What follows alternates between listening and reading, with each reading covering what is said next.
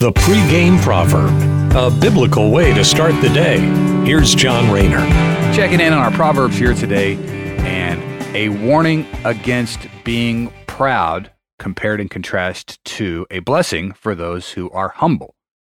Here's Proverbs chapter 29, verse 23, and the word of the Lord says, "One's pride will bring him low, but he who is lowly in spirit will obtain honor."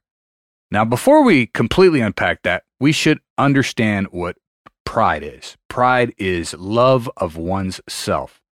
And today, the world has all sorts of celebrations about different kinds of pride, where we are conditioned to think that being proud of some aspect of ourselves is a good thing.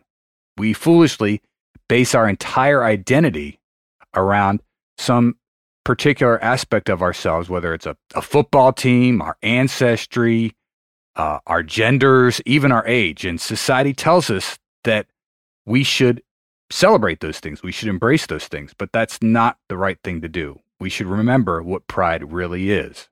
Pride is love of ourselves.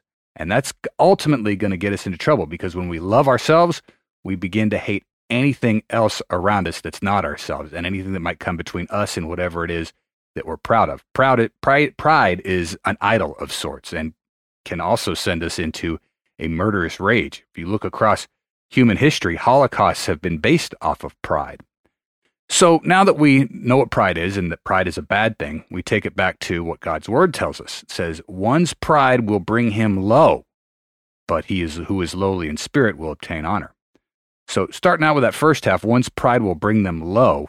Someone's pride brings them to their knees. They were once tall, now they are brought down, because God hates pride. And whoever has a high opinion of themselves or puts themselves above others will be humbled. We look at the Pharisees. Pharisees back in the New Testament could never not broadcast how righteous they thought they were. And then, just as Jesus told us, their whole temple wrecked by the Romans in the year 70 AD. So we know now that pride is bad.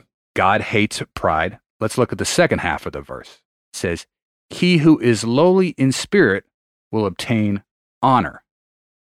That tells us that somebody who has a low opinion of themselves, or who is humble, obtains honor. And if we look back at the Sermon on the Mount, where Jesus in Matthew gives us the Beatitudes, he talks about loving our enemies, loving our neighbors as ourselves, gives us the Lord's Prayer. The very first thing that Jesus says in the Sermon on the Mount, he says, "Blessed are those who are poor in spirit." So that's very important. That's the first thing Jesus says in that whole sermon. What does being poor in spirit mean? It means having a low opinion of ourselves, with specific regard to sin, knowing that we are born sinners. We, on our own, cannot get anything right. And when we realize that, we understand the only way we can come close to getting it right is through the only person who was without sin, Jesus.